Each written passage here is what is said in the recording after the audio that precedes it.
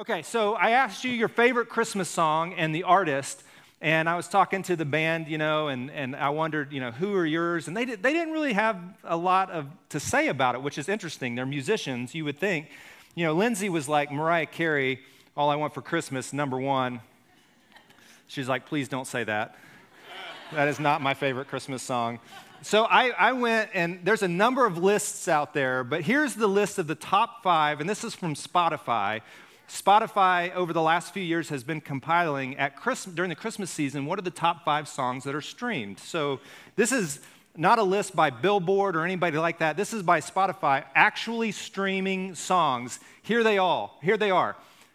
All I Want for Christmas, Rockin' Around the Christmas Tree. Who sang that? Somebody in the 50s. Oh, nobody knows.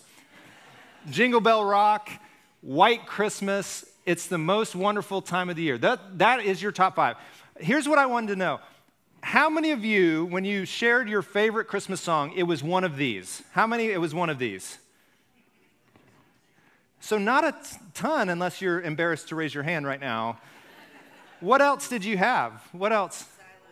Silent Night. Oh, Holy Night. That's usually a big one. What else? Mary, did I hear? Mary, did you know? I heard that. 12 Days of Christmas, Hark the Herald. Now, some of you are like, I'm in church. I'm going to say a Christian song. I like it. A lot of good Christmas songs. I've been listening. Robin has compiled this incredible playlist. Ben Rector's Christmas album is really, really good if you haven't heard that. She included, we love Harry Connick Jr.'s Christmas albums, and he has a new one this year. With the big band, and Sarah Reeves has a great kind of big band Christmas album, and then she loves like Bing Crosby and Frank Sinatra. She likes some of the old classics. Anybody love the old classics? Some of you like the, oh, wow, that was overwhelming. So it was Mariah Carey, like 2 of you raised your hands, and then everybody else, Frank Sinatra, Bing Crosby, Good stuff. And I'm going to come back to a song that I heard the other day when I get to what we're going to talk about today. So Advent season, I mentioned, is a time to slow down, to reorient ourselves around the present, like God is present with us. So often we think of God as being distant, but God is with us. That's the Christmas story, is that God loved us so much that he entered the world, that Christ became flesh and blood to walk among us. And what Christ said when he left was that it was good that he was going away, because the Holy Spirit, God's very Spirit, would be released on the earth, and that we would all have the presence of God with us. That's the beauty of the Advent season, the Christmas season, is that we can reorient our lives around that truth. Last week we talked about hope, and how when we think of hope, so oftentimes we are just optimistic people. Like, we're hopeful that our football team's going to make it into the playoffs. Unless you're an Auburn fan, and then you just don't. So we have this hope. We're optimistic, but in Scripture, hope is rooted in a person, not in circumstances. So our hope is not just this optimistic. The truth is, we're all broken. We all are wandering in some darkness. And hope is not found in the perfecting of our circumstances and getting everything just right. Hope is found in the presence of God, the presence of a Savior, which is what Christmas is all about. That's where hope is. And then as a part of this Advent season, there's some more traditional themes. And so we're going to step into the second theme today, which is peace. The idea of peace. All we are saying is give peace a chance. That's not a Christmas song, but peace. And one of the primary, when you read the stories of the Christmas season in Scripture, of the birth of Christ, one of the things that you find is when the angels appear in different settings. So when God shows up to speak to people, oftentimes the first reaction is fear, and so you find those angels saying, do not fear, and this idea that there's going to be peace on earth. And at the heart of all of us is a desire to have some peace in our world, right? The idea of peace. I was thinking this week when I was kind of getting my mind centered on peace, like this theme would be very different if we lived in like the region of the Ukraine, wouldn't it? This idea of what does peace on earth look like? What does it feel like? What is peace on earth? And for so many of us, and in our American mindset, peace oftentimes is just thought of as the absence of conflict. I just don't want conflict in my life. How many of you love conflict? Now, come on. Now, there's some of you who love conflict. If you've ever done the Enneagram, like any eights in the room, like conflict is not something that you avoid. How many of you avoid conflict like it's the plague? Like, be honest. How many of you? Yeah. There's so many of us that just don't want any conflict, and so we stay away, we avoid conflict, and in a sense, we feel as though there's peace, but peace is much deeper than just the avoidance or the absence of conflict. Conflict is only a piece of peace. It's only a part of peace. And in the biblical story journey, both the Old Testament and the New Testament, there's this understanding of peace that is much deeper than just the idea of conflict. So I want you to go with me just a little bit. So the word in the Hebrew language is shalom. You've probably heard this before. Let's say this together. Shalom. Shalom. Shalom is also, it's like a greeting, like if you've been in the Holy Lands, it's one of the greetings that they use. Shalom is this idea of peace and greeting, and it's a way to say, man, I hope we're good. Like, may life be good. May you be at peace. But it's deeper than that. So here's a little look. So shalom in the Old Testament, in the New Testament, irene, it's complete or whole, or to make complete or whole, the verb usage of shalom. And here's one of the definitions that helps me so much. Maybe this will be helpful to you. A complex object with no gaps or missing pieces. This helps me a little bit understand peace. In our last house, we had a backyard with a fence, and on the fence of our backyard was stucco. How many of you have stucco on the brick of your fences? So you know what I'm talking about. Now, my boys liked to have one section of the fence for their soccer ball and baseball to throw against the stucco wall. And what would happen when they kicked a soccer ball or threw a baseball against that stucco wall is pieces of the stucco wall would eventually become dislodged and there would be gaps. If you're a type 1, like me, it just drives you crazy.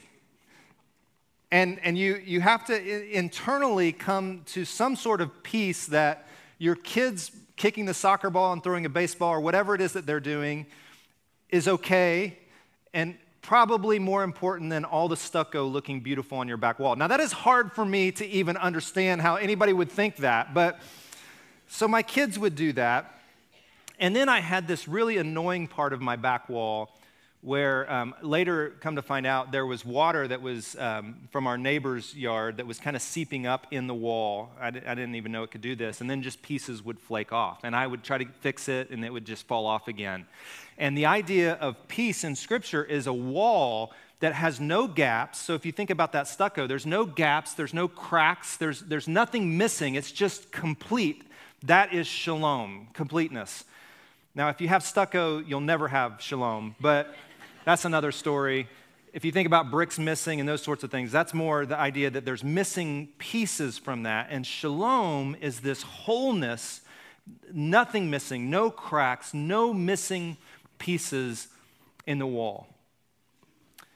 Both from external, so from balls hitting it, but also there's an internal piece to it, like the water would seep up in the wall, which would cause issues with the stucco and it would just fall out. So the shalom is not just external, it's also internal. And many of us have gotten really good at making the external look like it's all good, there's peace, while internally we're being eaten up by certain things in our lives. And shalom is completeness, both internally and externally. Have you ever known a couple, been friends with somebody, and it seemed like everything was great?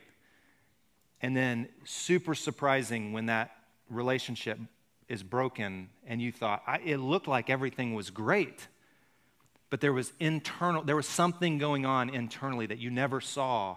Like shalom is where that doesn't exist. There's this completeness.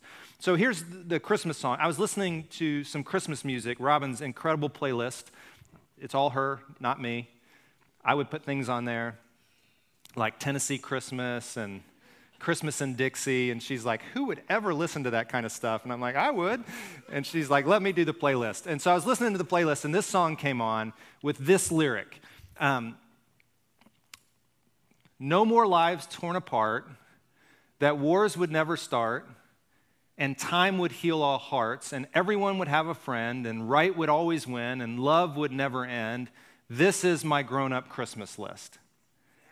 And I was thinking about this song, and some of you, when you listen to a song like this, you start crying. I was going to play it, and I was like, oh, we'll have tears all over. We can't do that. But you're listening to this song, and I can't remember who sings it. What's the... Amy Grant, she's one who sings it. And then there's somebody else who won one of the... I can't remember her name. Amy's not the one on our playlist. Catherine McPhee, that's who it was. Yeah. I think her husband actually wrote the song.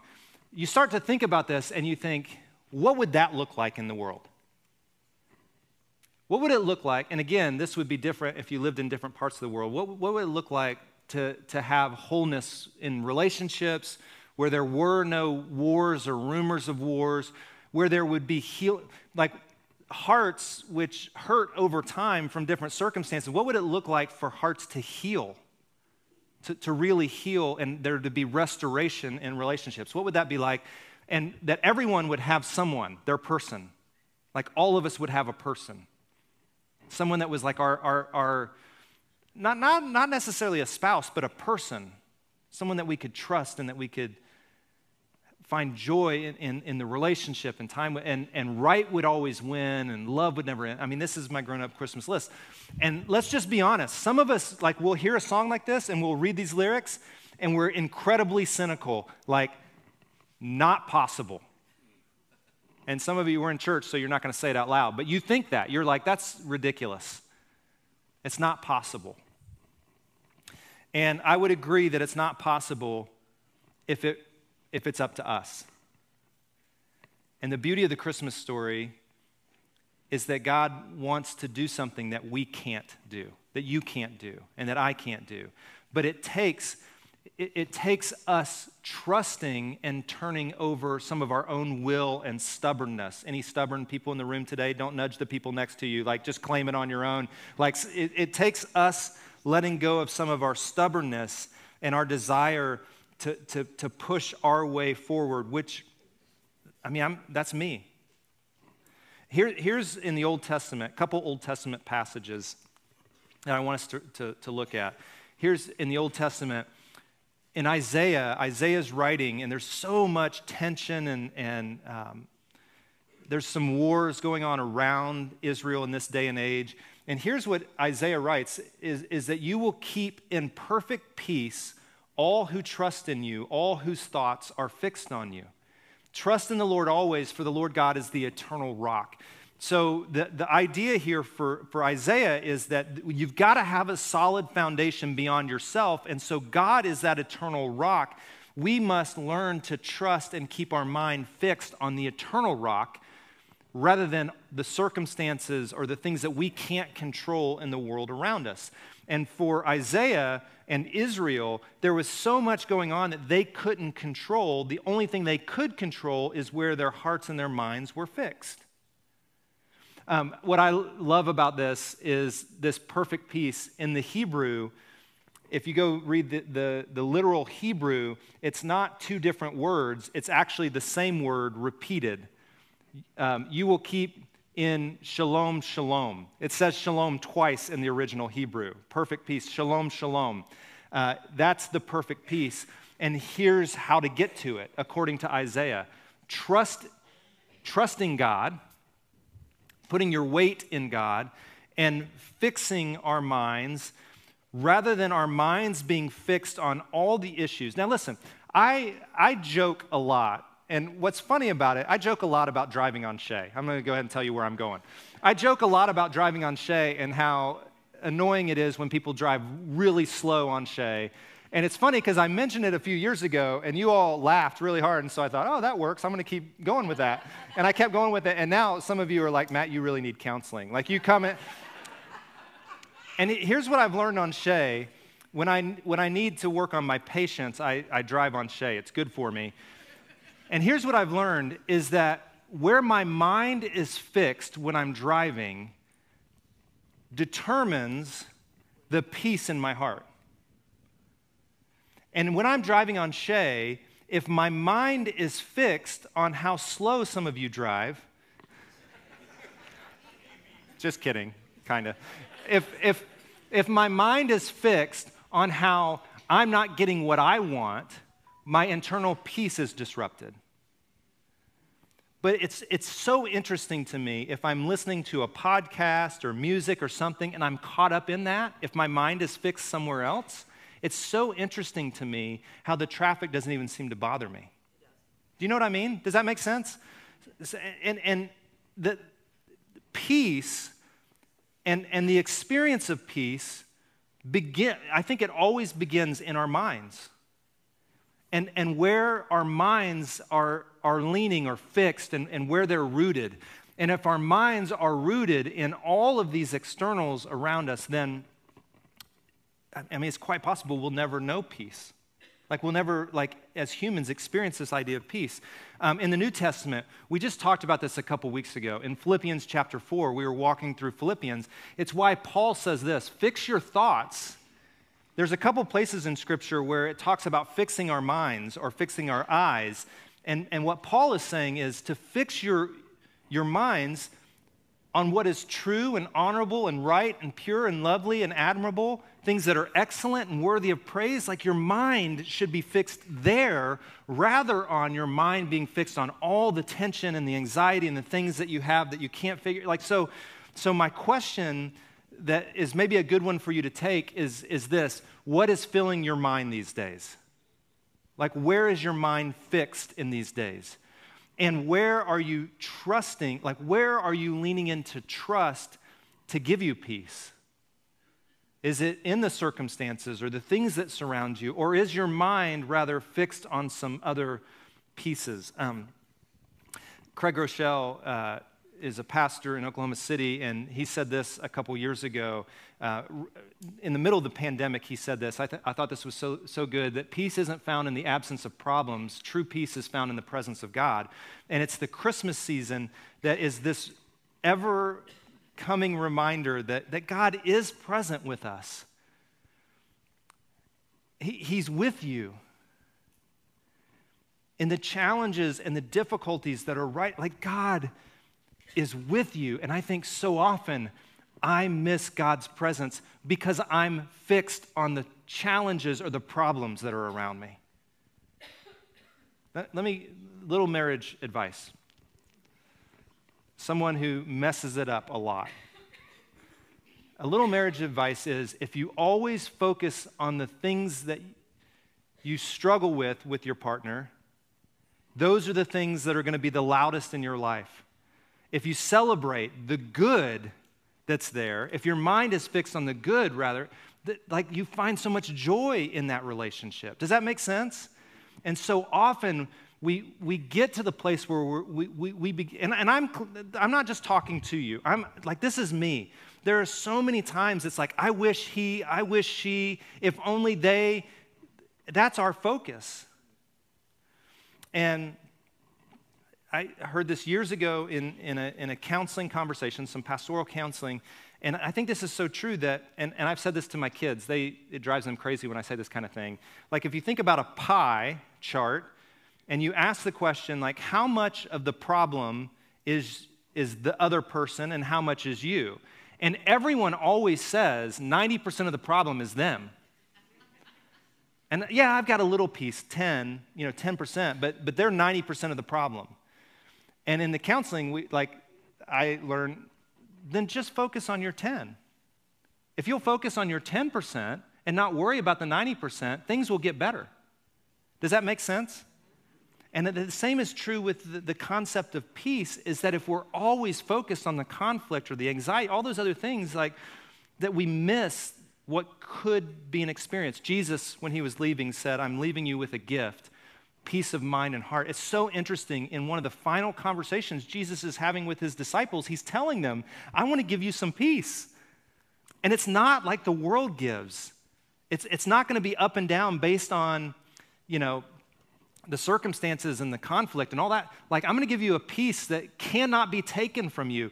And so therefore, this spirit that Jesus is promising to them, he's saying you don't have to fear the circumstances or the things going on around you, because God will be with you in all of those things.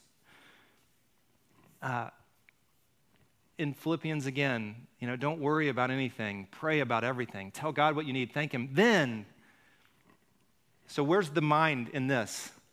It's God. It's turning towards God. We're fixing our mind on God and his presence. And then his peace, which transcends all understanding, will guard your hearts and your minds as you trust in Christ Jesus. See how it all kind of fits together? Old Testament to the New Testament. You should read your Bibles. It's incredible how it comes together. So I always write out notes. So when you turn your heart and your mind over, when you fully trust God, you no longer look to your external realities to bring peace. So you're no longer waiting for something to happen so that then you can have peace. You're actually walking in peace because God is with you. So it's not a waiting game. It's actually an experiencing it no matter the circumstances. I can walk into a really difficult conversation because I know who holds the future. Does that make sense? I trust the one who has my best interest in mind. That's God the Father. So I can walk through difficult. I can be in the midst of something that I don't see the end of because of God. Now, this concept, this idea, I'm going to ask you to. It's dark outside. It's dark in here. I'm going to ask you to participate here for just a second.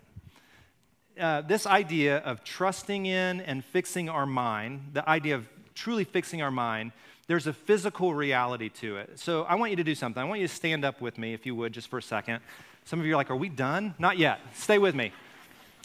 So there's a physical reality to this, that the idea of trusting, and if you go read the Hebrew and do a little word study, there's an idea of trusting and fixing your mind that is a sense of the concept is putting your full weight into. And here's how I like to think about this, is many of us are trusting God, and you've got your seats behind you. I want you to sit in your seat as if you didn't trust that it can hold you. Go ahead and sit in your seat, and you have to position yourself and maybe even prop your arm up on the back. You position yourself in a way that you kind of are in it. How many of you, your quads are burning right now? Do you have any burning quads? This is a good workout at home just to do this. Some of us, stay with me. Some of you are like, I can't do this much longer. Quads are burning. I don't want you to tear an ACL. We don't have that kind of insurance here. But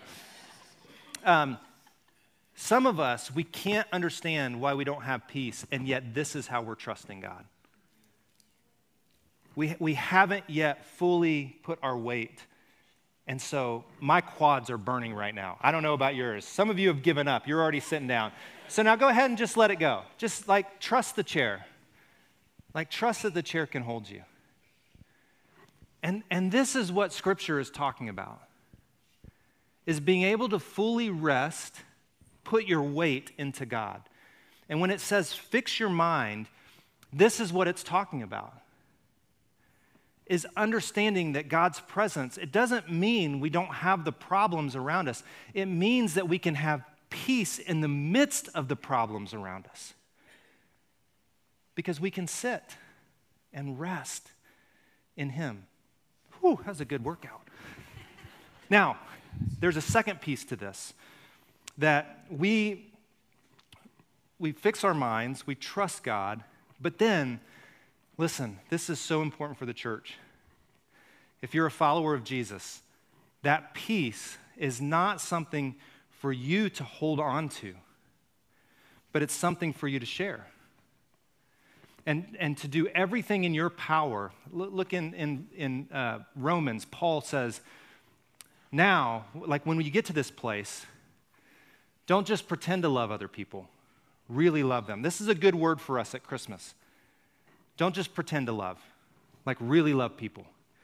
You can hate what is wrong and hold tightly to what is good while you love other people. You can do that. I can do that. With genuine affection, taking delight in honoring each other. He goes on, bless those who persecute you. And Paul was talking to people who were being put to death. So persecution there is very different than what we understand. Don't curse them. Pray that God would bless them. Be happy with those, like rejoice with those who rejoice, mourn with those who mourn. Like be sad with those who are walking through difficult times. Live in harmony with each other. This idea of harmony, completeness, fullness. And then never pay back evil with more evil. Do things in such a way that everyone can see that you're honorable. Do all that you can. Here's the word for us. That once you begin to trust God fully and fix your mind on Him fully, that you would do everything that you can to bring about a reality of peace for everyone you encounter. Does that make sense?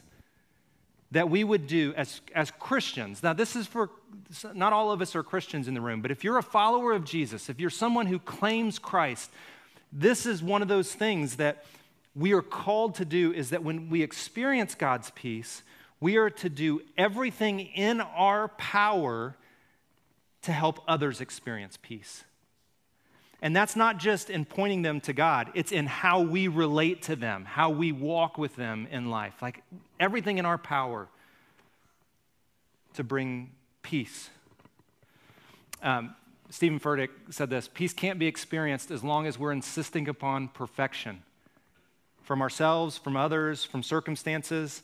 Like we won't be able to experience peace if we're demanding that everybody gives us perfection, including ourselves. Some of you need to rest from trying to find perfection in yourself and trying to make everything perfect in yourself.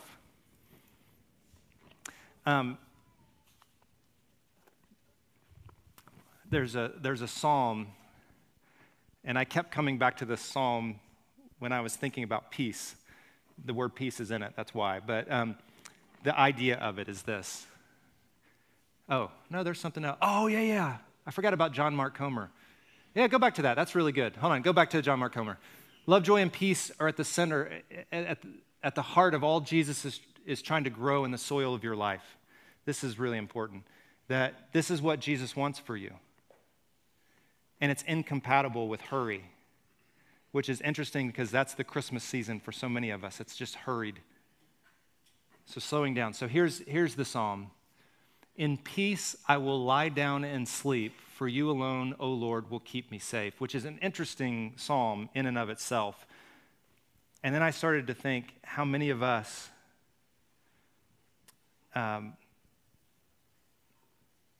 we're so worked up that we can't rest. We can't sleep. And I was thinking, isn't this what we need? Don't you need sleep? I mean, yeah, physically you need sleep. But I mean, like true rest. And one of the beauties of the Hebrew way of life was that they viewed the day beginning as they went to sleep at night. That was the beginning of the day. Well, why is that? Because they wanted in their mindset to trust that God had all things held together while they did nothing but rest and sleep. It's a different way to look at the day. My day begins as I go to sleep. Most of us think our day begins as we work because the world is dependent upon what I do in order for the world to turn. Well, can you trust that the world continues without your work? Could you rest? and experience God's peace?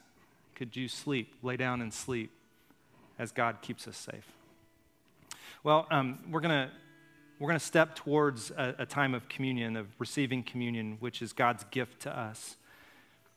And so in the next couple moments, if you need to get up and get the elements, you can do that. But man, I hope this season we're able to reorient ourselves around the concepts of hope and also peace. So God, in these moments, we lean into you fully. We rest because you have all things in your hands. We trust you. God, we trust you, and we fix our minds on you. In Jesus' name.